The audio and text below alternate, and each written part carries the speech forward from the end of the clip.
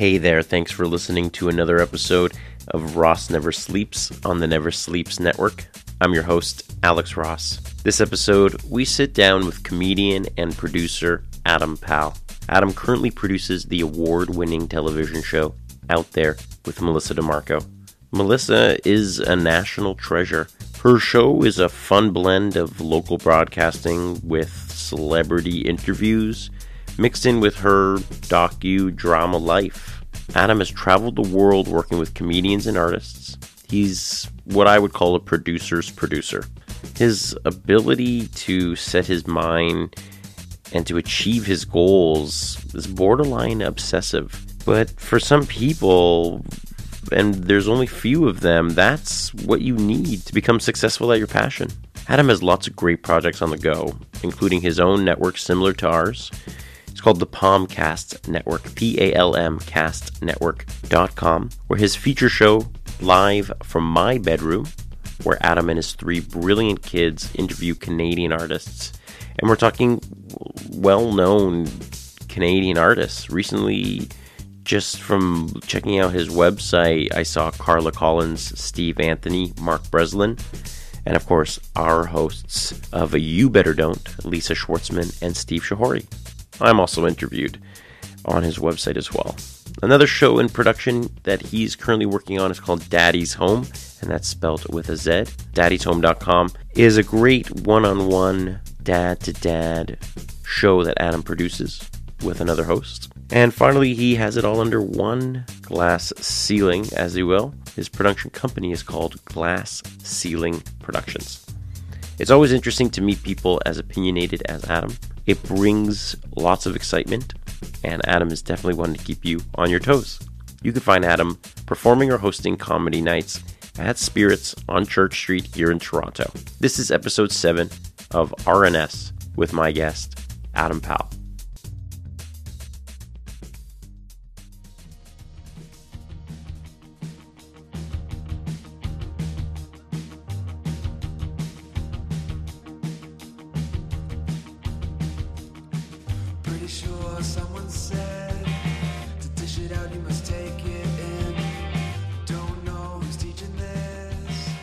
And what's been going on? Starting in full production of the national television show Out There with Melissa DeMarco. Yeah, tell me about that. I mean, it's from what my understanding is, as somebody who's watched TV in Toronto his whole life, she's kind of like a public access television host.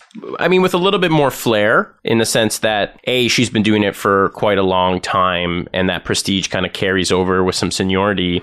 But at the same time, she's worked for, networks within bigger networks. Like Omni, I believe, is one of the ones that she was broadcasting. That's how I met her. I met her when she was working with Omni because she was the lady that would give anybody a leg up. So Rush comes to town, right? So everyone wants an interview with Rush. And at the same time, let's say, a little band called Tragically Hip pops in, but who wants to talk to Tragically Hip when they're just starting out? And her life started with me with Omni, but she's an actress from Riverdale. If you had to make a star system for Canada, and you in Canada don't know the name of Melissa DeMarco, Canadian Trivia Pursuit game, when they asked for the top 20 people who work in this country, you would have just failed as a person in Canada. And that's the whole point of another show I work for, which is Live from My Bedroom. And that's all about just introducing Canadians to Canadians. They don't know who started their business. It's ridiculous. People just jump on into a business, but don't know why they're allowed to do it.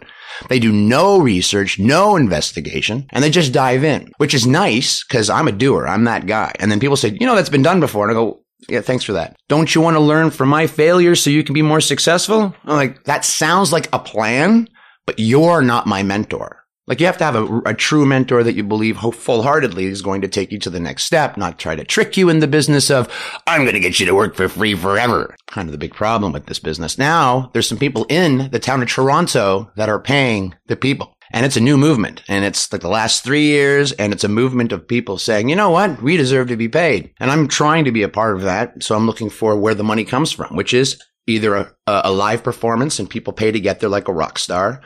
You sell merch, things that, support such business. I laugh. You can start a Kickstarter for yourself, which is a charity for yourself. But if you're looking for supporters, that's what they are, right? They're supporters.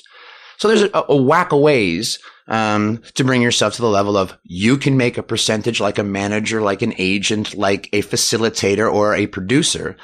But since I've been in the world of producing, it's basically a guy says, I got $1 million. If I spend $50 and make it look like $1 million, I keep the balance. That's just, that's the business. And that's, in my world, that's why I'm not making $1 million, because I don't know how to do that. I'm looking for a family of people, and I should make my money on the other end. Well, let's elaborate on the point you were making about how a lot of these Canadians who are artists are... All of them are, at this point, every single human being that I've talked to so far, yeah, that would be the claim to fame. I believe in the rule of the 10,000 hours, and we've talked about this before, about how an artist, an expert, will practice their practice for 10,000 hours, becoming an expert. And that rule of thumb carries over on any type of artist, comedian, actor, tradesman, which I believe, acting is it's a trade. To be able to, even sell a product, market a product, that kind of acting or that kind of persuasion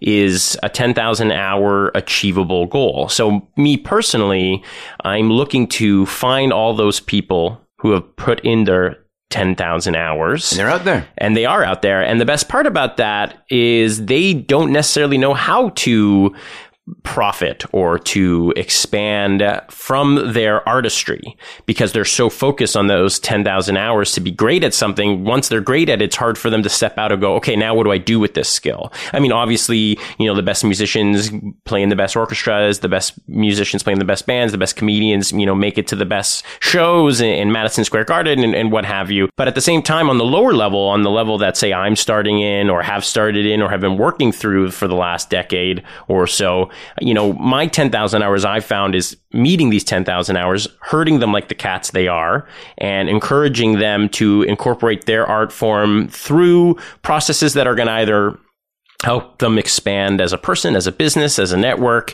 and then therefore evolve their goals. There's a lot of people that I deal with and that you deal with that, again, are kind of stuck in this interesting, creative whirlwind of, okay, I really want to be great at this. I have amazing opinions. My Instagram has a certain amount of followers. I'm working towards certain goals, but at the end of the day, my stretch, my reach is only so far. How do I expand that? Who are these other people that I'm going to interact with? And like you said, these other people are hard to come by. It's hard for these people to even meet these other people in their similar fields without people like you, without live from your bedroom. It's kind of hard to say live from your bedroom, but instance that your show is live from my bedroom, but it's not my bedroom. It's live from your bedroom. No, my show's title, and this is where I had great interviews with Hart Pomerantz, who's the partner of Lorne Michaels, who started SNL because of the help of Hart Pomerantz. So those stories exist on www.pomcastnetwork.com, which basically like this are going to be there from now and as long as I can spend the $100, which costs how much the server costs to have that up and running. All the equipment that we have, basically just under $1,500 for a nice of everything. You should be set up with everything you need, including laptop, if you don't go the Apple way. If you include the Apple way, about $7,000. Or be Canadian and support BlackBerry and eat a lot of mustard. These are my suggestions to you if you actually want to live in a country that's going to be free forever. By Canadian folks. So anyway, going back to Melissa DeMarco, or we can go back to mentoring program. The problem with your 10,000 hours theory, if we ever did finish that conversation, is that if you practice something improperly for 10,000 hours, you now had to do something wrong really, really well. And that's kind of what I'm finding from people without the mentoring program, without you actually getting taken under the wing from someone at some point to show you the whole thing. So you as the new brain can see the loophole, because he's not he's playing by the rules and making his money. You want to know, how do I find the back door to see it happen? Because that's what he wanted you as the mentor. That's why the mentoring program happens. I'm looking at the same wall for 500. There's a light switch on that wall. Thank you, my little apprentice. That's the point. We share our information. So perfect practice makes perfect. Right. If you're practicing something incorrectly, your audio levels are always wrong. Guess what? For 10,000 hours, your audio levels were always wrong. Right. Hey, did you know you're supposed to be doing this at negative 12 dB? And that's the reason if you ever did get picked up by Sirius Radio or something like that, and they wanted to use all your banking hours, if you didn't have it at negative dB, they can't transfer any of your crap. It's the knowledge like these little tidbits that make your work while, like I have probably now over 110 hours of programming to be divided up by week at 3 to 5 minute chunks. That's the idea. And people that I've attached myself to is to network, because when they keep getting greater and greater and greater, and now Ward Anderson just wrote his 9th book. Here it is in 2026. And I met up with him back in. Let's do a little TBT if that still does. And I have the content. I have his signature. That's the idea. And I'm here to promote him. I didn't know who he was until I found myself in a vortex of finding out who people are. And then the concept of the best. Anytime someone says it's the best, it's the best, it's the best, that's so subjective. And comedy specific, music for sure. I mean, we're looking at something. Someone sees a dot, a circle, a black circle in the middle of a white board. And do you believe that? Isn't that structured?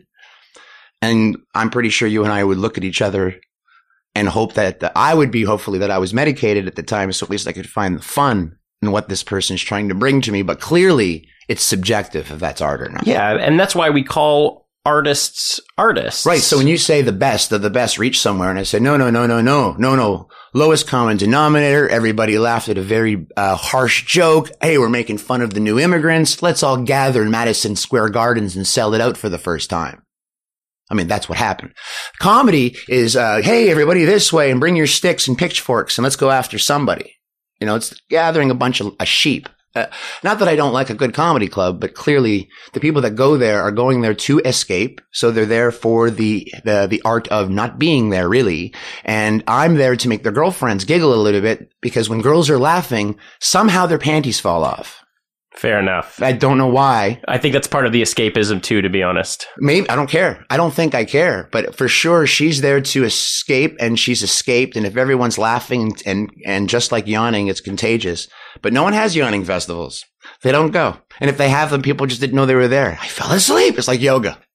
You seem so connected to lots of different fields, television production, comedy, as you've been mentioning, and now the podcast world seems to be reeling you in. You know, you seem to be wanting to, put your show on the map, and you have been for a few years now, and you have the right idea about, incorporating all these different artists. Like, we again, I think everything's going to circulate around, Toronto artists and how you and I are on similar pages, in the sense that we're both trying to expose ourselves as, some sort of artists. I don't know. It's hard for us to kind of pinpoint our art form all the time. And but we essentially work with artists who are definitely, again, we can refer to the 10,000 hour practice, but I think it's a lifelong journey for a lot of these people that we're actually able to sit down and pick their brains for an hour, which is exactly why I have you here. So let's talk a little bit about, your background, where it all started, and then if you can connect Melissa DeMarco, if you can connect your comedy worlds, and we can tell the story in a little bit of a chronological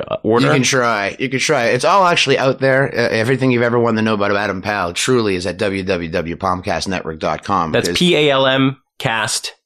Network. Right. Palm. Because I very, very quickly did not want to, I think, like the word, I'm going to right now promote something. I don't know how this works. Yeah. No, poorly. Like, because I don't have another brand name to throw at you. But, the world will say that this is a box of Kleenex. And I can't want you to know that that's not a box of Kleenex. That is a box of facial tissue.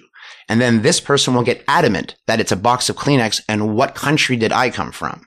And now that's what we call branding in the business. This person is actually going to fight for the concept that this box that contains tissue is Kleenex. That's what it is called. Where are you from? So the person, that mentality is all around me, and I'm so awake to it that I'm vibrating, not at a higher level, just the whole world stop vibrating. Everyone with an iPhone right now, if you do not have 10 phone numbers memorized, honestly, if I was creating Logan's Run again, you should be eliminated, because you're only taking up space. You're actually not functioning as a connected to the world. You're like, what's his number? Don't care. Hey, Dave. There's no connection. The phone numbers used to be you had to walk 12 kilometers in that direction and take a nap halfway through so you can get to a friend's house, if that was happening. A very community. What we're doing right now is we should have a fire in the middle of this, because we're basically telling the story. Agreed. I don't know how many hours, people at home, that you can just stare at a fire crackling. Hey man, if you think I'm small-minded, I could talking to a moron or watching the fire crackle. You know, I can't talk to a moron too long. Don't get suckered in. Someone's an idiot. You're not going to change their mind. Just say thank you and walk away. And the fire, just add another log, baby. Just add another log, baby. So I do want to tell you my story, I guess, but it comes from a weird place because it's not comedy for me. It's always been a defense mechanism. When someone says I was funny, it always was, what do you mean funny? Funny like cheese? Like, honey, this smells funny. Cause I know I'm not like everybody else. I know it when I meet people because they're doing something and trying to get something else done. And I've never understood what they are doing as a community. I've always been off in my own little pink sky, purple pants world. Not that I didn't care what was going on around me. I wasn't very connected to the earthling that I was. I was more very fascinated that everything's happening all at once and there's so many other things to be thinking about other than today we're going to learn. No, you know what I was thinking? Butterscotch. What's scotch? I mean, is that scotch like my parents? And listen, we're learning about the letter A. Doesn't anybody want to talk about scotch? So now I have to go to the doctor's office because I must have ADHD or something. And I was never diagnosed with such a thing. But I'm saying that the world has to answer that. I mean, there has to be an answer for why is this happening? Can we chemically strain you? And yeah, I can chemically strain you right now. I've started meds. I'm on a whack of meds and they took me off all my meds. And because they took me off all my meds, I really knew what my problem was. I'm very aware. I'm very present. I have trigger words that take me in a place that I don't like to live. I tell people don't use certain words. Certain people who are like characters in my life who like either want to see it happen, like they want to see, can I turn him into Regis or Gene Wilder? Like it goes from 0 to 100. Like it's like it's a puppet. I'm a puppet. I have no control. I want control. I don't want to not be in control. I want to control my, thank you very much and be able to walk away from the idiot instead of clubbing him in the head. Well, you're married and you have kids. And the reason him in the head. Segue. So you got kids. I'm segueing because it's funny though. That's a journey. I'm beating a guy visually for the people at home. And then your segue is, so you got kids. Well, you must be beating them up. My segue is because, for someone who's transitioned through all these processes, what are their reactions? The people that see you every day, your wife especially. Right.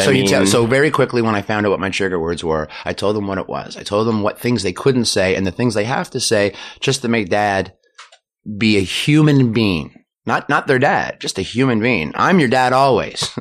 Just want me to be a human being. You want to settle it down. It's got to be like this. So they're doing really well. I don't know why. They seem to be smarter than me for sure. All of them collectively, they're bilingual, if not trilingual, and they go to several schools for other things. My oldest plays several instruments, all self-taught, if not with just a little lesson. And my middle, I think you've talked with, hold on, you talked to everybody. No, I did. Hold on, stop. You're on my show. You chit-chatted with everybody. I don't even know why I'm explaining it to you. But I didn't really get an introduction of who that's they were. Right. I'm not too sure how to pull that off because that's intrusive. Right. That's not the joke of the show. No, I understand. The joke of the show is that I have 50 people telling me what their favorite color is, what their favorite movie is, and if I swing them together, it's hilarious. Well, and we're talking about Adam's show live from your bedroom. No, my bedroom. It's like saying password. Like I'm confused. It's the name of the show. That's the name of the show. Live from my bedroom. Right. So the first season was live from my bedroom. Live from our bedroom because it was actually my wife and myself talking about being married for so long. And every time we met somebody married long, we would tell people you've been married a long time. People need to know that marriage is awesome for a whack of reasons. Not only do you save on your taxes, which is an interesting place to start. When you want to turn to someone and say, holy crap, remember when? That person might remember when. You're going to have, it's a history you build. I've been married, my mom's not going to hear this, but when she does, she really doesn't like that I say, I'm a very monotonous, because that's how I get the joke out, monogamous man, that every time I looked into a woman and I said, we're going to be together, and then we intertwined with coitus, I really did give myself. I really was present. I really was trying. AIDS really helped. You could die if you have sex without a condom. Having sex with a piece of elastic at the end of it, I don't care how big your member is. At some point, there is going to be in sense, a ring around your member that's going to make it not the same experience that it was supposed to be. I don't know what you're supposed to use. I was a kid and that was it. So the feeling was just so bad that it motivated that I really want to be with someone and enjoy this experience. And death was at your door if you wanted to. It wasn't the 70s anymore. I like being with just one person. I like going out with one person and not looking at everybody else around me. I'm very much engaged and present, but that took a long time to get there because, as I said, in school, I was not there. I was living out of my body. I could see auras, or at least I could hear people saying stuff before they said it, but I couldn't read their minds. You just know, your intuition is so heightened because you can see that, oh, he's getting mad and now he's going to, right? You know, when you're aware and you're paying attention, if you pay attention, the things you can see are just ridiculous.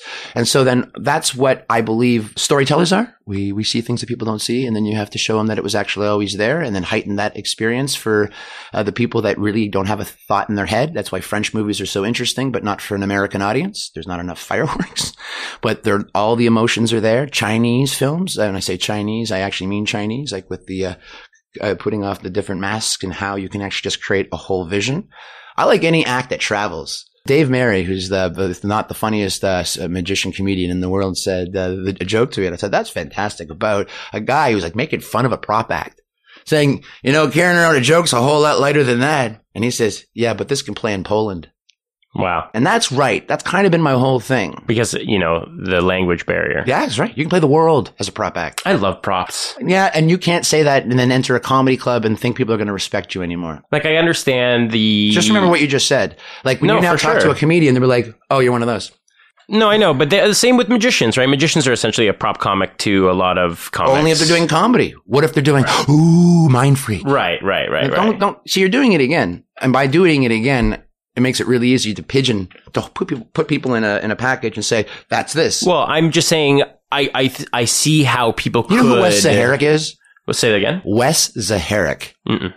Because you're laughing, but you're scared. And it's funny, but you're scared. Is this an artist? Yes. And he moved to England because Canadians don't know how to treat their artists. But if you're a Canadian and you have a solid act, my friend, go to England. Right. Go to England. They will respect you not only with their C words and such, they will love you and pay you proper. And the word is properly because they're paying you in pounds, which is twice an American dollar, which right now is twice a Canadian dollar. Right. And they usually put you up for a place to be. But I think today more than ever, the ability to tour your act internationally, the ability to have access to another market via social media alone allows you to kind of build an audience, or even as a small time comic artist, whatever. You're right. I haven't tried. I've only tried locally because the only money that I've been able to pull are local Toronto. But then again, I'm really just talking to people local from Toronto. So it kind of sort of makes sense for that to be the truth. It depends on your market too. No, I want to be able to rebroadcast. Remember, the point was to just build content. I'm having conversations that I was going to have anyways.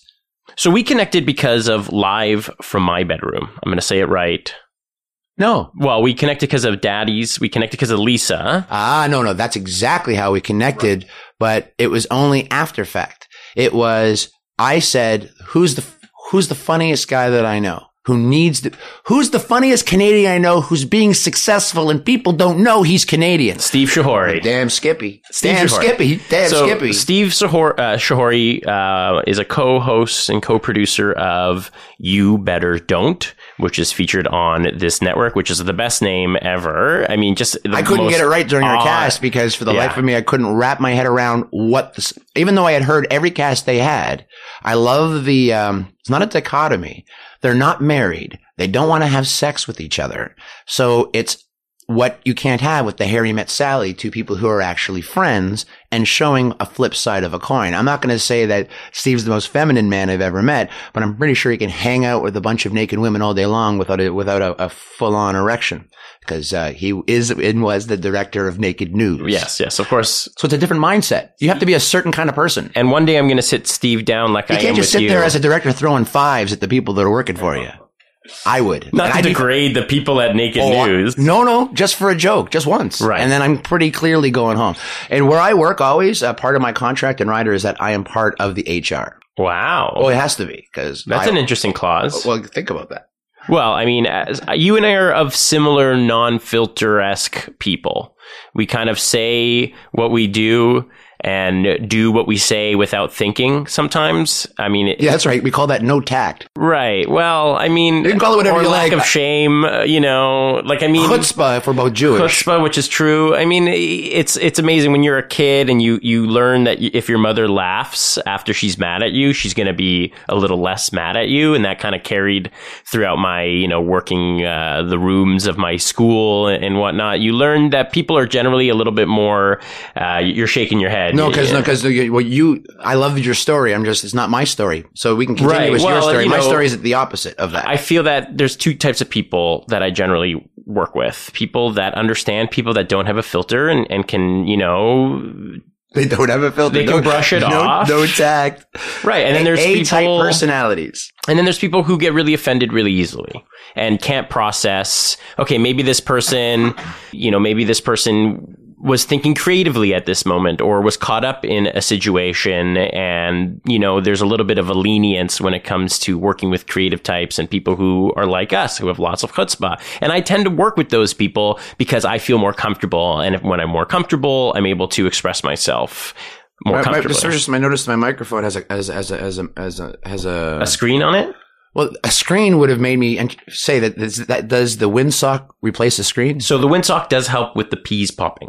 No, so this I understand, but this also would then say that a dampening takes place that you're excited about because you didn't hear shh the whole time, but a screen just makes it so you're at the right distance of peas popping versus it's a little bit of everything and spitting on the mic. Well, that's just it too. Yeah. It's a little bit of a protector. Who washes these things? I'm never. I mean, I sometimes. There you go. That's for Jason Rouse whenever he shows up. He's down-throated he's deep-throated. I say down-throated. Who cares?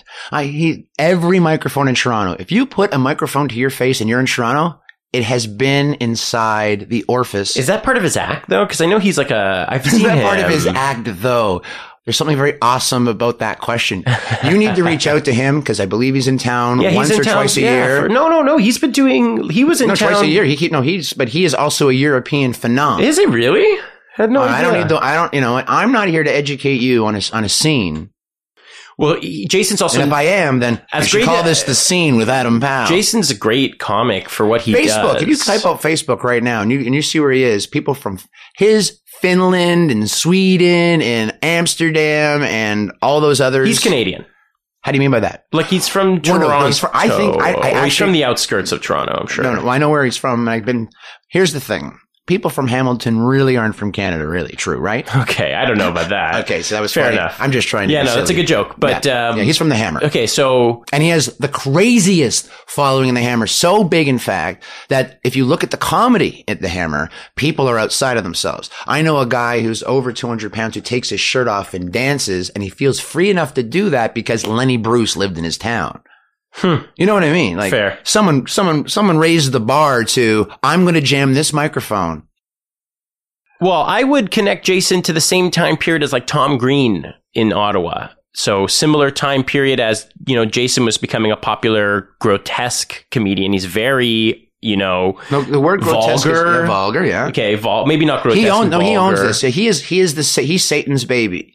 Like he wants a dead baby in both hands with blood dripping down and go, Happy Valentine's. But he's like worse than rated R. Like I'd say. No, yeah, he's the XXX show. Yeah, he's an XX. That's when I don't mean grotesque in a bad way. No, it's a genre. It is a genre. I'm pretty sure I've seen other people do grotesque comedy. I don't think he's the only one. He's definitely the king, of Canada. Did you hear that? Listen, I would say, listen, Tom Green and Jason. Tom Green is Jason. Tom Green, I wouldn't call it. I mean, that vomiting thing was so awesome. It was so funny. Okay, you're right. He will take it to the next level, but he pranks his parents. Here, Jason Rouse has never pranked his parents. Jason Rouse. I'm just saying they're different. So they're so different. In fact, I don't even know what to say to you. Jason Rouse, is an act. Tom Green is a psychopath. Every single word Jason Rouse utters on stage is written down. Wow. He came from Humber College comedy. He honed a craft and became funnier than everybody in 9 months because he's a unique, here, boys and girls out there, you have to follow someone first to get your baby steps. You got to do these. I'm going to call them 10,000 hours for no other better word. It's a good number. It's an arbitrary number. It's not actually a real number, kids. So out there, get to do what you got to do. But then at some point, if you don't feel yourself walking on your own 2 feet, if you're constantly leaning left and leaning right and, oh crap, that's a Lenny Bruce joke. Oh crap, that's a Bill Hicks joke.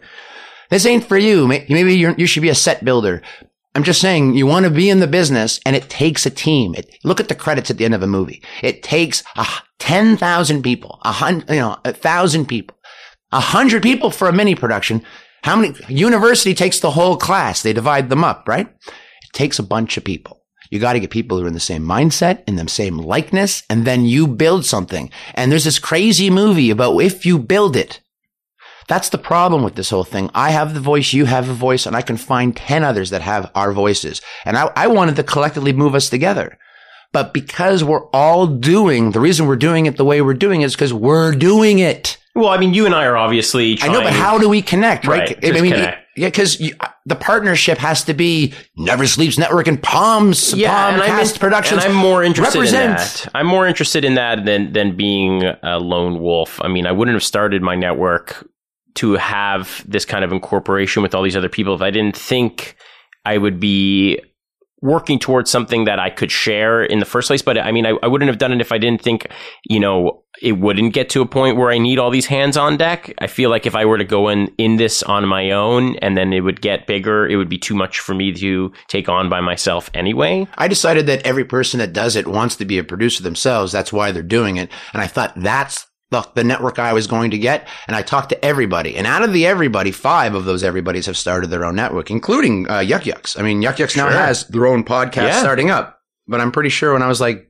hammering at them that you got to do this and you should have your own, it's a good idea. We need a network of it, though, so you can then go scroll through to find, your own. Absolutely. And then let the cream go to the top. Because whoever gets the 10,000 subscribers, those people are telling you who they want to see. They're telling you who they want. The problem is subscribers, you have to, my mom and my dad aren't clicking what I need to click. The people who love me aren't clicking what they need to click. You really have to become something that people who you don't know sought you out. Because the people who love you, love you.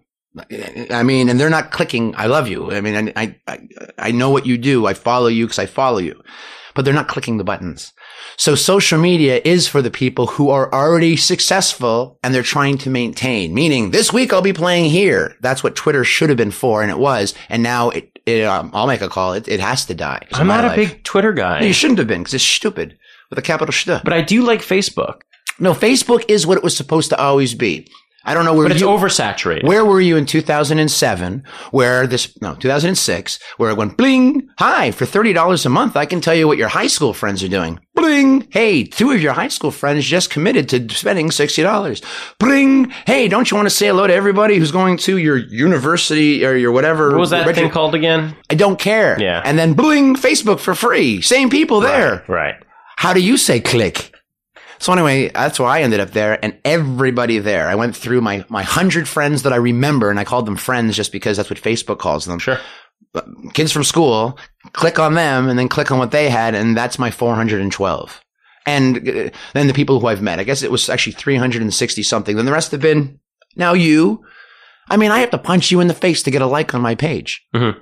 What the hell is that? Don't you like me? I do. Why didn't you press like? I don't know. Yeah, I don't know. And I don't like using social media for that reason either. For every one person that presses like, I'm telling you with my numbers, there's 100 people that are actually listening. Right.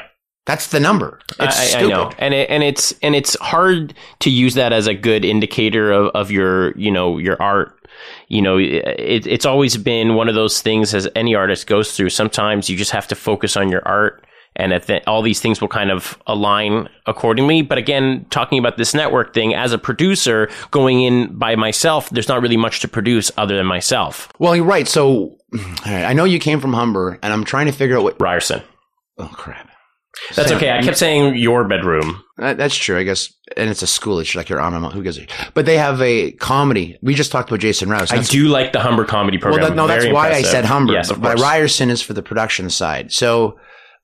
So always wanted to be a radio guy. You called in, as you told me, to talk to Howard Stern, who's a motivator to have you behind the mic. His father was in radio. His motivator was he's uglier than sin and couldn't get anyone to look at him, and he's honk honk wee, which isn't your thing. You appreciate comedy, but I don't think you're not trying to do comedy. You're trying to wake people up. Like, wake up, San Francisco. And today I have Adam Powell here who's trying to educate you on Canadians about Canadians. Also a little interesting fact, he brings his kids in to ask interesting questions, and people who have the worst dirty mouths in television and comedy are talking clean to kids. I was trying to talk as clean as possible when you interviewed us. See that? It's a different attitude. Online. So the way I'm promoting my, tab, because that's what it is, right? It's a tab open on Windows. So the way I'm trying to promote my tab, just like in Toronto, let us be your other radio station from the Hammer. Let this be the other tab you have open on your computer. So when your kids come into the room, I know what you're actually doing on the computer, but don't let the kids know, and flip over to the other tab, which would be the PomcastNetwork.com. And it's kid-friendly stuff that you can run for, as I just said, 72 hours, sit in the corner, and then you can go back to your pornography. I appreciate the intelligence of young children these days, because I don't think I was ever that smart. I'd like to think I was that smart. Your children are wise beyond your years and my years. Wise beyond my years. But, it's nice to see kids today who have access to technology, who are still kind of going beyond that, who are able to communicate with their fellow child. I mean, as I've seen in my last, decade of seeing my friends have kids and all these kids starting to grow up, they're all kind of glued to cell phones and they're glued to their iPads, and they don't really have this communication bond between them and other children unless those other children are watching them play on their iPads and watching them play on their tablets. It's very strange to see young children interact today because of a child myself, not of the technological age. We played baseball. We played on the street. I think I was of the last children's generation to actually interact with a lot of kids at once. No. I don't know where you live. It sounds like you live in a city. No. I understand. I live in a suburb. So all the kids go to a park, and there'll now be 50 to 100 kids starting a game, doing a thing. Do you still see that? Of course. In your suburb? Because, okay, here's the thing, kids. And by kids, I'm talking about anybody under 40.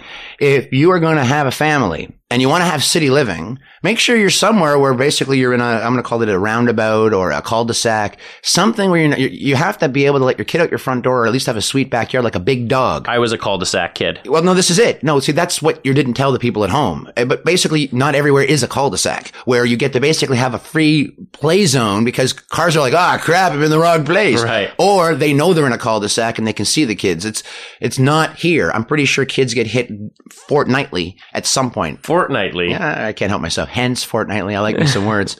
Man, I'm feeling like Satchmo, a Jewish Satchmo. I know. I told you it was a little stuffy in here. Yeah, but I didn't know you were. It's the summertime. I have to close the windows because we are in downtown Toronto. So it would be noisy as hell. It would be so noisy, and I have to turn off the fans. That fan is pretty sound free. But again, back to your kids. I'm glad that you're telling me this because I don't see it enough being in the city. But again, I drive into the suburbs every week, and I still don't see it a lot. My parents live up in Thornhill/Markham, and I pass by parks, and granted it's Friday afternoon, but still, you're a crazy person. So the Little Rascals didn't go to school that day. So Friday afternoon they're at school.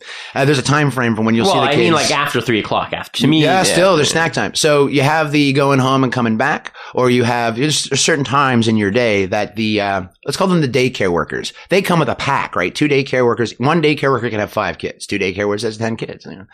So 5 daycare workers show up at a park. There's 25 kids at the start, right? And it's only 4 parents or 5 parents, right? Sitting around while that's going on. So I suggest if you're going to have kids, look at an area for first good school, second parks and rec. So you don't think kids can go up downtown? They can. They certainly can. But you're going to get a certain type of kid that you're going to have to walk them to their jungle gym. Like you're going to have to take them to a place. There will be activities that you're paying for. Is that a safety thing, or is that the parents that are in these downtown busy neighborhoods feel like they don't necessarily have to? Where's the jungle gym? I know there's one on Lakeshore. Where I need one that I can do like this and get a physical activity. It's about running around. At schools, and I kid you not, sex education's allowed, but they're not allowed to run in the park. My sons weren't allowed to play. No running at the jungle gym. What the hell is the jungle gym for? I'm having a problem. Reading, writing, and arithmetic. You can't even do scripture anymore. There's no, the people aren't writing anything anymore. It's gone. Cursive's gone. Reading, writing is gone. They've taken away one of your W's.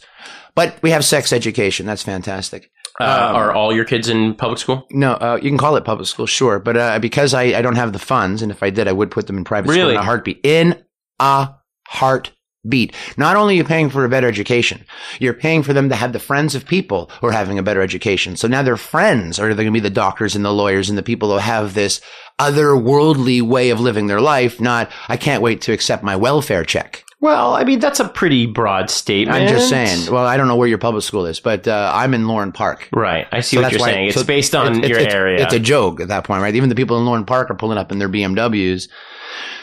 You know, but the guy who went to the private school has 2 Lamborghinis and a Ferrari in his. I live in a neighborhood where people got money. My kid just had a birthday party, and I don't think I give more than $25 for a birthday gift. Nor should you, right? I don't know, but and some kids are like, don't bring a gift, do a donation. Okay, that's fine.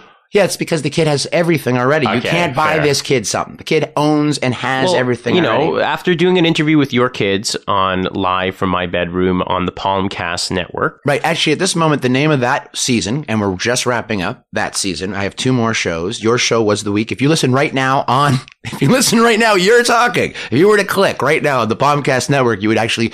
Am I listening to not the NSN? Full episode though, but a full, but like a 5-minute clip, yeah, right? But that for me is an episode. That is it. That's what excellent. Thank you. And that's what I wanted to present, which was you promoting yourself and being interesting, and of course I'm going to call her your product just because that's how it was. No, and it's very raw, and you're asking all the right questions. And the fact is, your kids are brilliant, and I'm not just saying that, but I'd love to know what's the secret. Is your wife a super genius? Yeah, no, we have no genius in the family at all, but what you have is kids that see cause and effect, and it's not called routine, it's called schedule.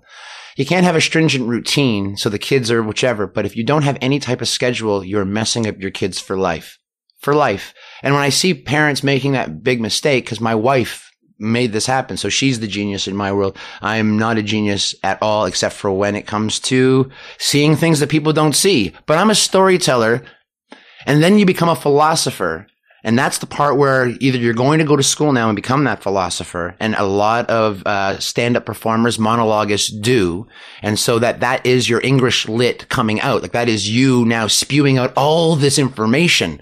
I mean, Derek Edwards, it's like playing chess with Rommel.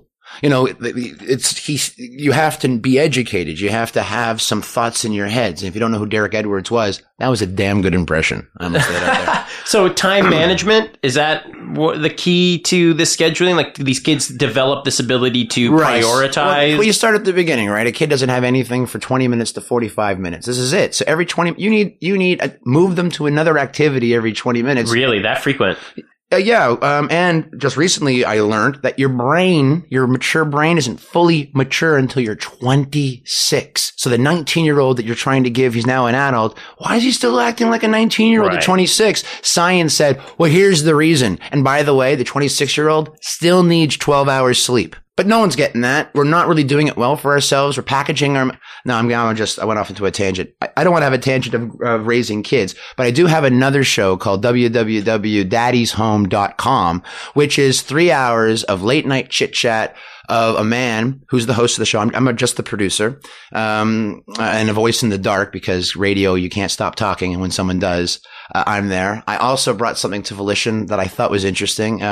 For those who don't know, Out There with Melissa DeMarco has no laugh track, even though it is now considered a comedy. And I believe we were before Corner Gas, and we were the first Canadian show to never have a laugh track. I like that. I do. I don't like laugh tracks, but what I do like about the radio show, Daddy's Home, is it's people being really interesting. The first hour is just getting to know who we're talking to, and it's interesting, but it's not funny. Other than Jason Freddie Fredrickson, who's from Calgary, a Yuck Yucks comedian. You're a co-host on that show. Not a co-host. He's the host. And I'm facilitating him. I chase produce. I'm just sitting there if there's a ball that's dropped, I'd rather every sound clip be him talking to someone and my voice is never heard. But it is heard. I can't shut up. I should start a show called Get a Word in Edgewise with Adam Powell. And I should pretend, ladies and gentlemen, today we're here with Mike Tyson. So Mike Tyson, before you start, And then I would just talk for an hour. Sorry, we had no time for Mike Tyson. Okay, so tune in next week. I think I got, I'm going to kill you. I mean, that's a great comedy bit. I'm going to eat your ear off, and then I'm going to kill you. It's got to be everyone I can do a mimicry impression of it. Because they don't have to be there. No, you know what? Listen. I was on City TV and I was insulted, and now I come here and you don't even talk to me. CP24, but who's whoever watches that. And then Steve Anthony's next week. If you don't watch CP24, you won't know that name other than if you watch Much Music or you had a television. Steve Anthony's coming on to... he's on already. We did it. It was a beautiful thing. Oh, great. He talked to my children live from my bedroom. That'll be the second last episode of Live from My Bedroom online. And that's the 4th season. I had to change it every time to stimulate who was I going to talk to. The truth is that I wanted to find you last season. The goal was to find 13 Palmcasters, people who can use a PC and they don't use the, how can I say the word? There's a tune channel that has a letter before it that you can go for audio things that you'd have to be attached to, which I am not. I'm pretty sure I could actually triple and quadruple my listenership by just having that available. I'm pretty sure that platform works that way. Yeah, I need it not to exist. I don't want to support it. Yeah, you were saying before you have disdain for I have Apple. a problem with people not thinking for themselves. Right. And I'm really concerned for the whole world now because the whole world said, we are drones. And now I can't trust anybody because 2% of the people are doing 99% of the work. So I get it. And now I'm just, you can always tell when you're walking into the person he's taking up space. They're not moving anything forward. People are just passing the envelope. Like literally, middle management went away because that's actually all they really did. You know, the world is a scary, scary place. Where I was at the CNE with my kids and I raised my hand at the milking barn and went, hey, that's a great machine. So how long would it take to milk by hand? Well, I don't know. I'm a 5th generation milk farmer. And I do not know how to milk a cow by hand. And then I went, okay, we're screwed, people. Armageddon's here. I don't know what to say. These machines stop working, people. The people who actually know how to milk a cow don't know how to milk a cow. How does this phone work? I pressed on and it's not. Oh, I'm sorry. I'm yelling. I apologize. I'll stand back. I pressed on. I can't believe I pressed on. My point is that people are losing. 5 people read a book and now you're a professor. That's how it works. If you can understand the book, you can now teach the book. But you're crossing many paths here. You're saying, this is from the idea that because I'm purchasing an Apple product, therefore I can't think for myself. Therefore, somebody who uses technology for something that we did, many years without, therefore doesn't know how to do it. I get it, but giving up all this freedom that used to be yours, all this time that your brain had to use. And now if you do not know, pi all the way down to like the last number, what are you doing with your brain? But isn't there some sort of sense that we have this ability to adapt, whether it's technology or lack thereof? Human beings. Right. So this 5th generation milker who doesn't know how to milk a physical cow personally. A physical cow. The milker will eventually learn and adapt to milking that cow. No, I'm pretty sure he'll sell the farm like every other farmer in this country of Canada because he does not know what he's doing. And he'll sell the delicious acreage probably to America by accident because it'll be some kind of shield of looking like they're PepsiCo, which again, if you drink a PepsiCo product, you're basically saying death to humanity. I'm not wrong from saying that is quite the stretch from somebody who can purchase an Apple product. Oh no, PepsiCo. I just slammed PepsiCo. There we go. All the way from Apple to PepsiCo. Yeah, no, for sure. I got to get my blood work done. Here's the thing. I really did want to talk to a bunch of people that do what we do. Right. And maybe my next generation will be that. Like maybe I'm finished. As I said, my next episode is Steve Anthony, CP24. And then after that, I don't know how I got in, but I have a chat, not an interview, but then he sent me an email saying that was the best interview he's ever had, which I will take to the bank because I'm not an interviewer. And it was all a chit chat to John Rowlands, the guy who took the picture of David Bowie in the Archer pose. 450 million views of such picture. And it was there for donation and auction while I was at this party. And so I went down to the rdcmusic.ca. It's a studio in Mississauga, which is available for rent and for production. He's a producer. He produces all the music, if not most of the music. Produces some of the first 2 seasons was all his music. All Ron's music at RDC Music for Out There Productions. And the theme song's his. And it was a great party. They had a live stage show. But anyway, John Rollins. So on my birthday, July 17th, and that will be the end of season 4, live from my bedroom online. And I'm thinking my next program, I'm actually looking at the things right in front of me of what it should be. It was either talking to people like you, like being very specific, and then taking you out of your element, doing something that we wouldn't normally do. And then because we are people who can tell a story and communicate, we should be able to play theater of the mind better than two laymen's. Which interests me. I'm interested in that. So what I'm suggesting to us is that we create 13 locations for which we can set this up in 15, 20 minutes and have such conversation, but our guests is the room. I like that idea in the sense that the room itself is going to spark all of it. The history of it. If the owner's there and they want to chit chat, not too much, thank you, and go back to work because we're not here for that. We just want the space. The noise of the background. I want the space. No, I don't want you to close the window, exactly. Maybe. I mean, but we need to be able to hear ourselves. That's very This American Life. I don't know what that means. So This American Life is... But I'm Canadian, so we call it This Canadian Life? Right. Can we? Because I'm going to write that down. Like, will they sue us? Well, maybe. It's an NPR kind of... They're one of the fathers of the podcast realm, Who's the father of who? Ira Glass. See, Ira Glass is not anything to me. Ira Glass... That's so interesting that you have no idea who this person is. No, because Joe Rogan... Yeah, right? Yeah. Before there wouldn't be Joe Rogan without Ira Glass. Today I learned about Lenny Bruce. So this is the reason why we have these conversations. So now I'm going to waste probably about 60 to 100 hours. Yeah, you'll listening to Ira Glass, if not more, because Ira is one of the reasons why I got into podcasting. He's the one that got Ira Glass and This American Life, which is the NPR kind of mecca. Do you know what? Oh no, I do know it. I know you know who it is. No. I never listened because I decided, just like when I got into comedy, you can't watch a bunch of sitcoms. You can't watch Jerry Seinfeld. You can't. Where's the authentic you? You're really going to be walking through osmosis, and you're not going to know what was yours. This is why I could never be an artist in the grand scheme of things. I'm so influenced by... No, you're allowed to be influenced, but as long as you take it through your own unique voice, and clearly you're not dot for dot, that was this person something or other. But imitation is flattering, but no, to a certain it's not degree. imitation. It has to be you have to own it. Swallow the word and say it in French so it doesn't sound so bad. Homage, which is French for stealing. Homage, for sure. For sure. Really, I can get away with all that? Imitation, homage. I am sweating like a guy who has no money and the mortgages due. You're a passionate guy. I'm a Jewish fat guy. I'm not even... Yeah, no, that's... Oy vey. Anyway, I'm really...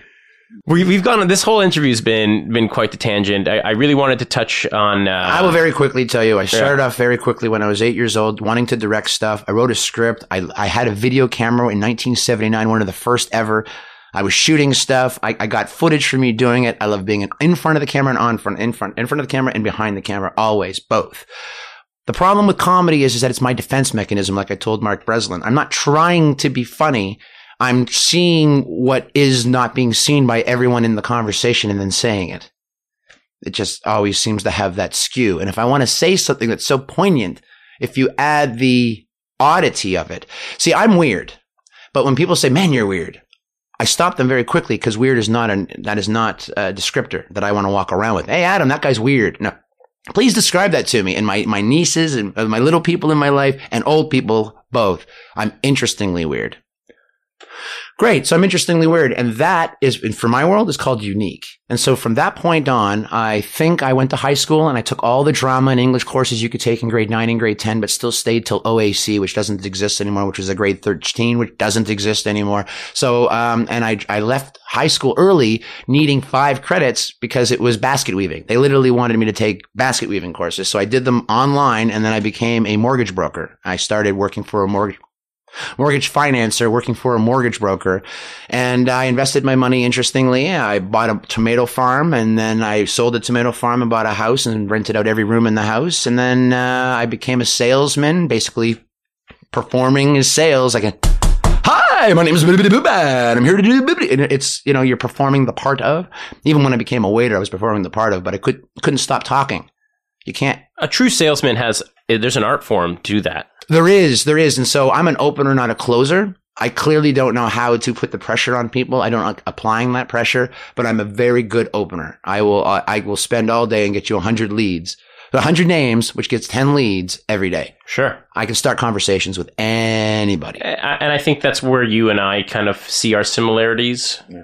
So then I got married and then I forgot what I was doing in life. And then I went to community theater and I stayed in community theater. I got married really early. I was 18. And I stayed in community theater because I needed the work to make a living and so I stayed in community theater right up until I decided that the comedy stages, you get to be your own writer, producer, director, and it's everything. And people were saying, you're funny. You should do it. And I was like, and I take that as an insult, of course, because I'm just being defensive. That's where it's when someone says, yeah, you're being funny. I never took that like, haha. And so later on in life, where maybe at 25, I think it was 25, where I said, maybe this interestingly weird thing that I got going on is enough. Cause I'm a singer, songwriter, performer. I play guitar. I have a band called Hot Mustard, and I perform. No, you're not going to, really not even listening anymore. And, I play with some guys that what's the name of your band? Hot Ketchup. Shut up. No, swear to God. Hot Mustard should clearly open for Hot Ketchup. Yeah, obviously. Yeah. So wherever you're performing next, I'm opening for you. And we're like a comedy band. Like same here. We try to make each other laugh. Yeah, that's what I do. That's what we do. So I'll open up with Hot Mustard. Sure. I'll be Hot Mustard in the Blazing Buns. Nice. Yeah. I can't believe that's actually true. It isn't. So, so I tour, as a performing person, and I was one of 5 people in Canada when I was doing it. I got my, Comedy Now special, a national television show in 99. And then that's when the tour. Was it a half an hour bit? No, actually it was an, here's the thing. They're going to pay you the same money for a half hour or an hour. So for 30 minutes, I gave them my material. For the other 30 minutes, I gave them unusable shit that I was talking to the audience. Did you hear that? Million Sharples? Did you hear that, my friend? So I didn't understand why to give them an hour. It made 0 sense. There was no more money for the hour than there was for the half hour in my contract. So I said, so all you really need is 22 minutes? Yeah. Well, then not too sure. I'll sing my song. I'll tell my 3 jokes, and there's 600 people in the audience. There were 3 other acts on that stage that night. I was to open, but because all the people in the audience were there to see me, they asked me to go next because everyone would then leave. Is that clip available online? I don't even know what that means. Like, could I watch that somehow? Comedy Now? It's on. It's still airing. I just got my check for $34, I think it was. Sweet. Yeah, so it's still airing on the Comedy Network. Great. Yeah, $34. Do you not have an online link to that? You haven't found one? I have it. I mean, I had a VHS. Can you put it on YouTube? I don't think so. I think it's licensed material. Really? They'll crack it down. I think really, you can buy it. I don't know. I think you can buy it. If you go to SFA Productions, you can purchase my half hour special, which again was 600 people, which was the front row. I just flashed back to the same thing. It's my great aunts and uncles. Cool. Front row. And I'm telling dirty jokes. What venue? The Masonic Temple. That was at the Masonic Temple. 880 at 880 in there. Church and, I don't know, church of anything, but I thought it was on, so basically after figuring out that I needed another outlet, I went to comedy. But I tried stand up, but I'm an entertainer. I'm a performer. My card would say a performer, producer, and papa. I'm a full-time father. I'm a full-time performer, and I'm a part-time person who needs to make money. My wife is also a part-time person that needs to make money. I didn't have my cards, so I brought you her cards. Sweet. I'm actually so fascinated by who your woman in your life is. The woman in your life. Yeah, is. She's great. She's the 1% of the 1% of the 1% of the 1% of the people in the hair care industry. Is this why your hair always looks so good? Thank you, brother. Did you hear that? By the way, that's Hair by Heather, 416-616-9319. Available with her own studio to cut your hair, color, or wig in any fashion or form. Please give her a call. And she does hair parties and wedding parties. I can only imagine what a hair party is. Oh, I know what a hair parting is, but a hair party, I'm not so much. Yeah. Oh, are we laughing at that dirty joke? That was not bad. That was pretty good. My kids could be in the room for that and actually not a clue. See, that's my problem with your kids and the interview from live from my bedroom online. Did you listen back to it and see that actually what was said wasn't what you thought was said and they weren't listening to what you think they heard? Well, they have no idea what they're at the age but they gotta where they're just delivering, right? They kind of don't process it all completely, right? And that's also what makes it a good conversation because they don't really care, but they do. Yeah, you know what I mean? They don't care in the sense that they didn't think. Is this an appropriate question? Is this the right question? They're like, no, I want to know this. This is exactly what I need to ask. Yes, I think my second oldest, Samson, is actually listening and engaged. He asked the question and actually after the answers said something after hearing it, where my oldest clearly wanted to make balloon animals, play music, and do magic. Sounds like you growing up. I didn't want to do magic. My father wanted to do magic.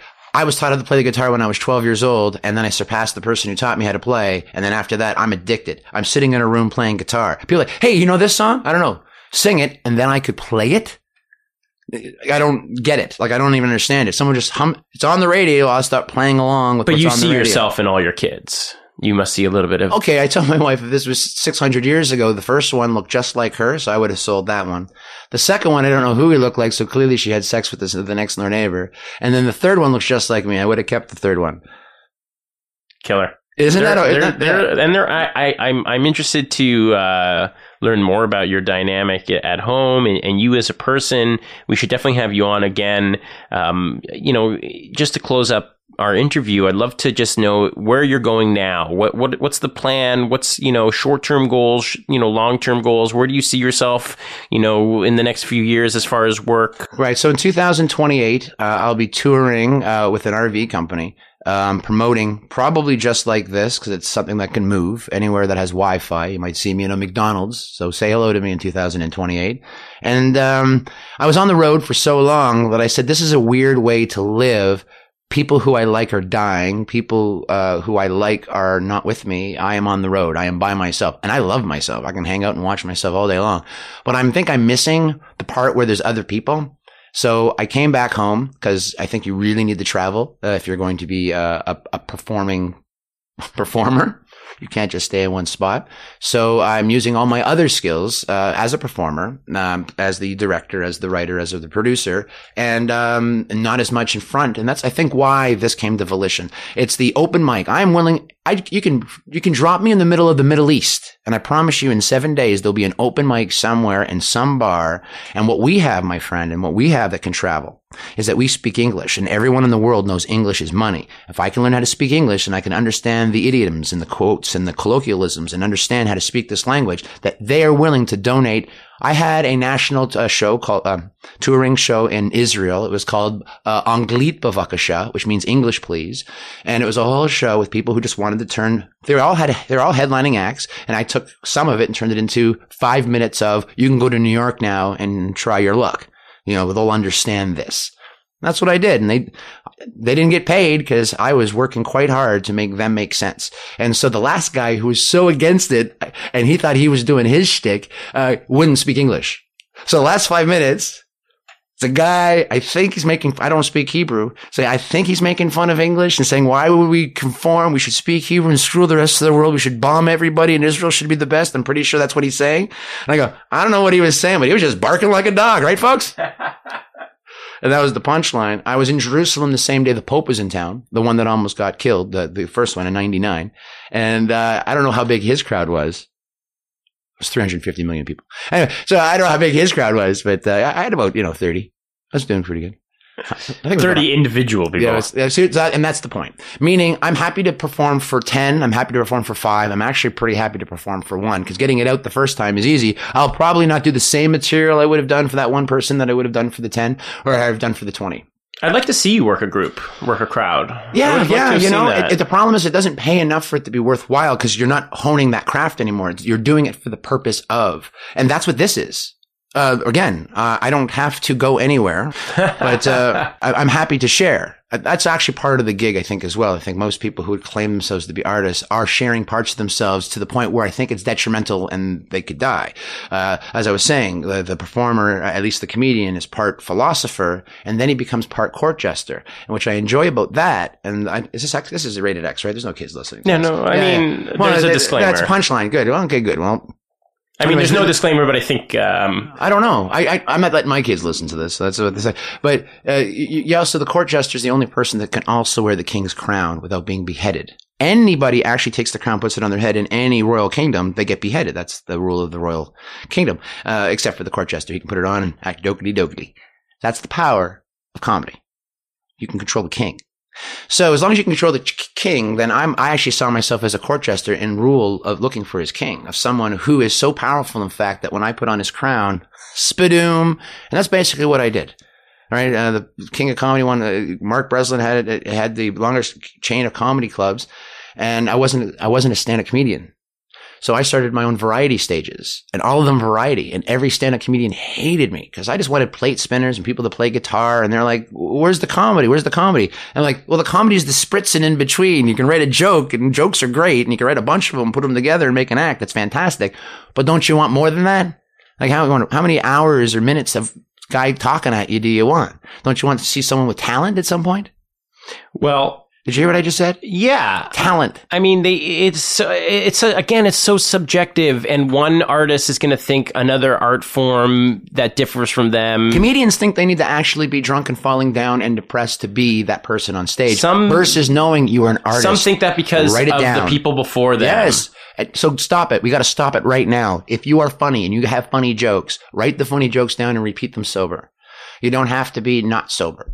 And I'm not professing anything other than I want them to be healthy, and I want our entertainers to be healthy. And it looks like it's a detriment. And when I heard Ben, out there with Melissa DeMarco interviewed Ben Kingsley, he actually stopped the interview to look at cameras to say, I don't know who told the artist you have to be in a bad place to give your best work. This is not right. You need to be in a happy place to give your best work. And there needs to be more people. And coming from Ben Kingsley is Ben Kingsley. So I don't want to, put words in anyone's mouth, but this is what was said to me. So now that you have a platform, right, Comcast Network. My next thing was going to be either pod people, like what we are, in Spaces.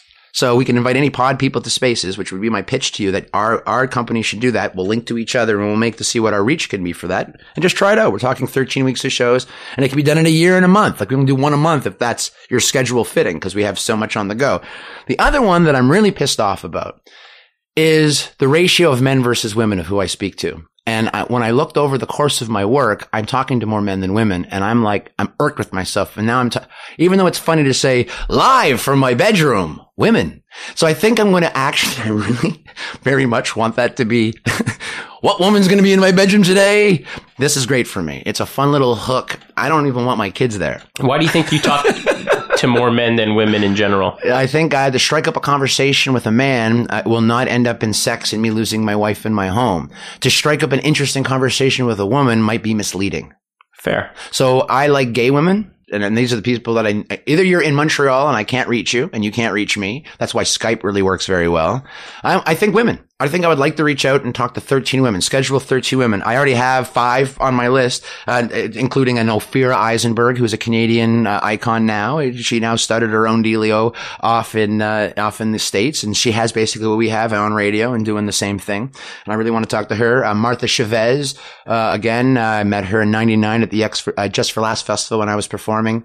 And I was the headliner. And John Wing Jr., who I talked to on my podcast, Palmcast, and Martha Chavez, both showed up. And if you don't understand, you go first. They're headliners. You don't follow them. But I would in fact like to have followed them. It's actually the energy is up. People think it's backwards, like, oh, how do you follow someone who's so funny? You're like, well, no, the audience is now prepared for someone who's that funny. Like, bring it out. And sad part of comedy, true comedy, is you actually have to beat the hell out of the guy in front of you to own the wave that he just made. Like, who's the biggest comedian you can think of? Louis C.K. I was just going to say Louis C.K. So Louis C.K. comes in and goes, and now Adam Powell. Okay, Louis C.K. Luckily he took time out of wiping his ass with $100 bills, huh? Fair. He's got more money than all of us, and he came out here and just basically rubbed it in our faces, that fucking ginger piece of shit. Anyways, anyone else been on the show? Probably not. Only helps his friends, that big cunt. His wife had to leave him too. So anyways, I got this act. String. That's what you have to do. And it's, so that's why I don't do knocking clubs people anymore. off their pedestal. Oh yeah, you have to. It's a club thing. I mean, I do appreciate when comedians... It's a congealed act, too, though, because he's not pissed off at me. He knows I have to own the stage. And I feel like, you and I frequent some comedy shows, and that happens quite a bit, and that's kind of a boys' club aspect to the comedy scene, especially in this city. But I do appreciate the smarter, more polite, comedy that takes a little bit more thinking instead of, haha, that's funny, I made fun of you, or haha, I knocked you down a peg for everyone else. You need David Merry. That's why I love David Merry. You're laughing your ass off and no one's getting hurt. That's the most important. Stephen Wright, who got hurt? The reason I would never tell people I'm not a comedian, and I'll own that forever, but I'm not a stand-up, because comedians have a power that that no one else has in the world. I don't care if you're a storyteller. I don't care what you are. You're wearing the king's crown. So with that, you can walk into a party. You, my friend, can walk into a party. You can go in, you can shit on the couch, piss all over the drapes, and fuck the host's wife while her face is in the punch bowl. And this guy is going to go, what the fuck is going on? And then someone will tap him on the shoulder and say, he's a comedian. And he'll start to laugh. And you think that's okay? No, I'm telling you that with the power of Grayskull, I'm not giving you my fucking sword, man. I'm a storyteller, interesting human being, but I'm not so depressed. Parents never hit me. I don't have a drinking problem. Here's the thing. You're not allowed to say all those things. You know, you have to pretend that you have all these problems with people who want to listen to you. Never did drugs in his life. Ever. But I'm pretty sure every stupid person on the planet thinks they did. Because they don't understand the idea of movie magic, which I've been producing since I was 8. No one's ever lied to me on TV. The news lies to you. Everything can lie to you. Right now, we're actually on the space shuttle, folks. We are. Believe me. Well, maybe we can definitely get some sort of science center space shuttle. Dude, I don't understand why we get $1 million to get that asshole from Virgin to launch us into space and we do a thing. The first podcast from space. That'll be one of the episodes. Hold on. If we both jump spaces. at the same time, this would be seriously. If we both on the pod, we're both on. We're like this at the same time. It's the first podcast in space, and that might be the clip. And I think that should be one of your spaces for one of your I don't know upcoming podcast space ideas. You told me that the pod people idea was too meta. You didn't think that people who are interested in the podcast community would tune in. I couldn't get 10 people to listen, which I told you is my scoop, right? If I get 10 people to listen, then they tell 10 people. And what are you selling in the neighborhood? And then you have a click to, and if one person buys, you're an advertiser. You're in advertising now. I didn't hear you break for one commercial break this whole time. So like we are in advertising. And sadly, the content is only to facilitate the advertising. Yeah, I mean, right now we're trying to be as independent, and we're sponsored independently currently by someone who doesn't need to be named. Now that is some Illuminati shit. Well, right there. it's just like you did on the show now, and start with that. Alan Park. Just start with that. By the way, we're having a cast here, but we don't need to tell you where the money's coming from. Or like Art Bell or George Norrie. George Norrie. Well, see. These are people on my list too. Like why I started a list of radio broadcasters, like who are in radio, still making money doing their thing. I started a list of podcasters and I wanted them both they need to both be on the list. And guess what? They're all men. Except for Lisa. Well, hopefully we can facilitate more women. Yeah, the women ones are so like date fail. I like women, but the thing is so specific that I don't even know what to do for them. Like Amanda Day. She has one, but I don't know. Do you know of a bunch? That's 2. I mean, a lot of men can't shut up, it seems, where women maybe aren't putting them, like just in comedy. How many female comedians are there versus how many male comedians there are? I mean, it's super saturated. Like, so I think the woman thing would really be good for me. And the broadcasting thing, I just don't think I can put the 2 together because I don't think I can find 13 women in broadcast. Is that crazy? No, I mean, the radio world, I find, AM 640, Indy 88, a lot of... Who am I calling? Marilyn Dennis? No, I'm being serious. No, I understand. Well, there are television people as well. Marilyn Dennis, Tracy Moore. But for me, she's radio. Right. But I mean, she does... No, but have you ever in the life of your life ever seen that program? Yeah. I used to work on it, actually. So... Hold on. You used to work for City. We're on City. Out there with Melissa DeMarco's on City. Right. Yeah. So you no longer work for City. No. Because they were one of the people that didn't want to pay anybody ever. I worked... they did really well for like 3 years. I worked when Much and CTV split. That's a long time ago. I know. So I worked when Breakfast Television was still in 299 Queen. And I worked on Breakfast Television. And then I would set up some Maryland stuff. Did they have the Speaker's Corner? Did they still have the Speaker's Corner? No, you know what? I was not Pre-Speaker's Corner? I was post-Speaker's Corner. It was not there anymore? I mean, it's there. Is it? But it doesn't. Maybe they probably got rid of the box. That was a great idea. I was there when you could still kind of sit in the box, but it didn't do anything. Like it wasn't a functioning Speaker's Corner. It was a urinal. Yeah. By the way, I did a short there, right? Where I guess the guy's reaching out. Toilet paper. Yeah, that's funny. Well, that's all I had was a short. It was before Vine, so I had no place to. Yeah, I know. It's amazing how technology has given us a place to put these things, but it still hasn't. Like, I mean, there's placeholders, but it doesn't mean that's where these things should go. No, you've just actually, that's the thing. The problem is we can't get people who are actually sitting at home because people who are working aren't sitting at home. People over the age of 60 are sitting at home. They do not know how to turn on the computer and find this. But if we would collectively, well, I should probably write this down, but I think this is a pretty good idea. So I'm just going to, I think we'd probably have to go that way. We have to find the actual medium that they're a company to. Like back in the day, it used to be, get away from the radio.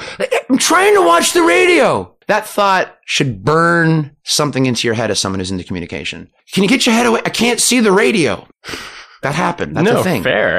Well, no, but I've asked everybody what they think that is, and I've had some crazy answers. It's amazing how that visceral connection you have to the thing that's broadcasting to you, whether it be radio or television, it's that connection you have. You know, you sat around, just like fire, like we talked about before. It's that visceral connection that you have to this, light source, this heat source, this source. And same with broadcast in general, Yeah, but it's also telling a story. I mean, fires are telling a story. Yeah, they are. Yeah, it has an arc.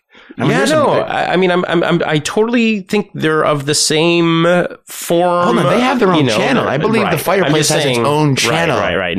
I know you're being literal now, but it's true. But in all essence, this kind of unit of connection, whether it be a fire or the actual radio or the television, it's amazing how these placeholders evolve. But what goes into them is not dictated, by us. It's dictated by the advertisers. It's dictated by the people who own the wood, that own the ability to start the flame. No, that's why we're here, because I've been to Vegas. No, that is why we're here. We're a talking buffet to someone who wants us just to talk for them. Absolutely. And now, I did not press a stopwatch. This clip can be as long as we want. We are not under someone's format and form or function. And look at Netflix. You can release a 10-episode season, and every episode can be different lengths. The problem is with an arcing of an episode is that you get to arc a full season, and the first 3 suck because they're just getting you in, and they're allowed to just get you in.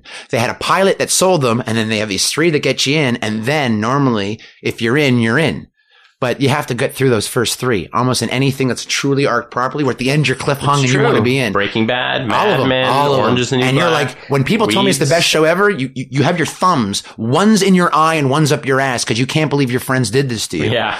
Right. Because they're not arced individually. But then it Out there with Melissa DeMarco, every episode is arc. We're in our 11th season making shows, and we don't have the first 3 get the suck. We're going somewhere. You're past that point. No. Every episode is like The Simpsons, where it has to, no one ever changes. Lisa never gets older. She's always in grade 2. And that's where I'm living now with Melissa DeMarco Show, which is, going again with its new season. Palmcast as of July 17th, looking for new endeavors. So hopefully for that.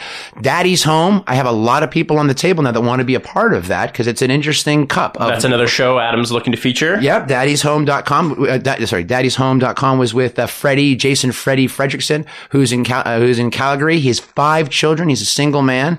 And I've been trying to get us brought to you by Match.com. So I'm reaching out to those people. Please, if you hear this, call me. Because clearly it's hard. Your receptionist is tough to get by. Well, plug your contact information. Oh, for me personally. Yeah. Well, it's Palmcast Network at Outlook.com. Please reach out to me there. That's my website to reach out to. On the cast, on the site. It's there right now. You can hear the NSN conversation, which is you clearly saying we're doing it for love and it's worthwhile. I believe that's the clip, and that's where we're here to just to auto confirm. And you said it's too meta, and I think there's an audience for people who want to how do I set up that microphone? There's only one way to figure it out, and let's do this again. Let's have you on. Ross Never Sleeps. I want to thank Adam Powell, a very electric guest. I would say manic, because I can't go on my meds while I have to drive. So you have me at full Pan Am Games, right? I got my HOV lane.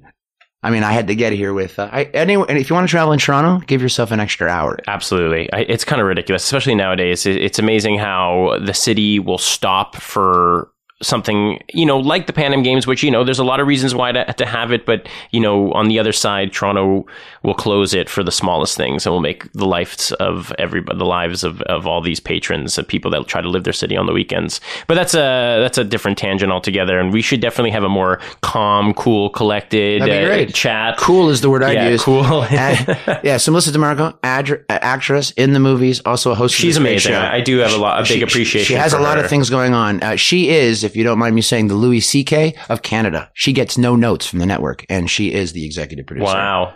No, that's what Who you need would to have know. known? Yeah. Yeah, she makes what she wants. If you have an idea that is so electronic, recognize if it needs to be said. And how do we watch her? Pardon? How do we see her? What? Yeah, so she's it's Saturdays 7:00 and 7:30. It's a double episode. AM or PM? PM. It's on PM, but we are always all over the place. Syndicated a little bit? We're on Out TV for the gay community. Sure. Also, Omni always, Thursdays. No longer before David Letterman. I'm actually not too sure what the hell's going on there. I'm hoping Colbert. Did you see the Colbert thing? He's amazing. Did you see the Colbert thing about him being in Michigan? No, he just went to Michigan for 42 minutes. He interviewed Marshall Mathers. Yes. It was incredible. And he's like, are you being serious right now? They talked about like Bob Seger or something like that. It was awesome. Because he didn't even know what song. One song. Yeah. I'll give you a softball. You know, Eminem, I'm not a huge rap guy, but I saw him perform. I'm a fan of Eminem. Eminem's one of the best performers and artists I've seen in a long time. You are... Dude, Eminem is Eminem. Are we going to end that on our appreciation for Eminem? That would be weird, right? Every Friday night. Look for a show every Friday night on the Palmcast Network. Yeah. PalmcastNetwork.com. Daddy's home. That's about it. And live from my bedroom, online. Yep. And out there with Melissa DeMarco. You know, you're a busy dude. Yep, 2028. Look for those live shows. Yeah, that RV that's traveling it's going to be a traveling RV, which would be live North shows America. at campgrounds. I would like to stay in Canada, but my wife is saying, let's book our Arizona. Yeah. Little Arizona. The coast is a beautiful RV Arizona trip. doesn't have any coast, I don't think. No, but like to get to there, you could go the West Coast Never route. going to California. Oh, yeah. We have to talk about that, too. You have this disdain for L.A. If I'm not invited, I ain't going. Who's going to a party they don't go to? Wedding crashers. I'm not a wedding. Yeah. Well, Adam, thank you. Again, I can't thank you enough. We're going to have you on soon. Sure. You have so much going on. We're definitely going to hear from you again. Yeah, support supporters. By the way, go out there and support your local entertainers. If there's a live show going on at your corner bar and it's a pay what you can, pay what you can. All right? Ross Never Sleepers. Sleep tight.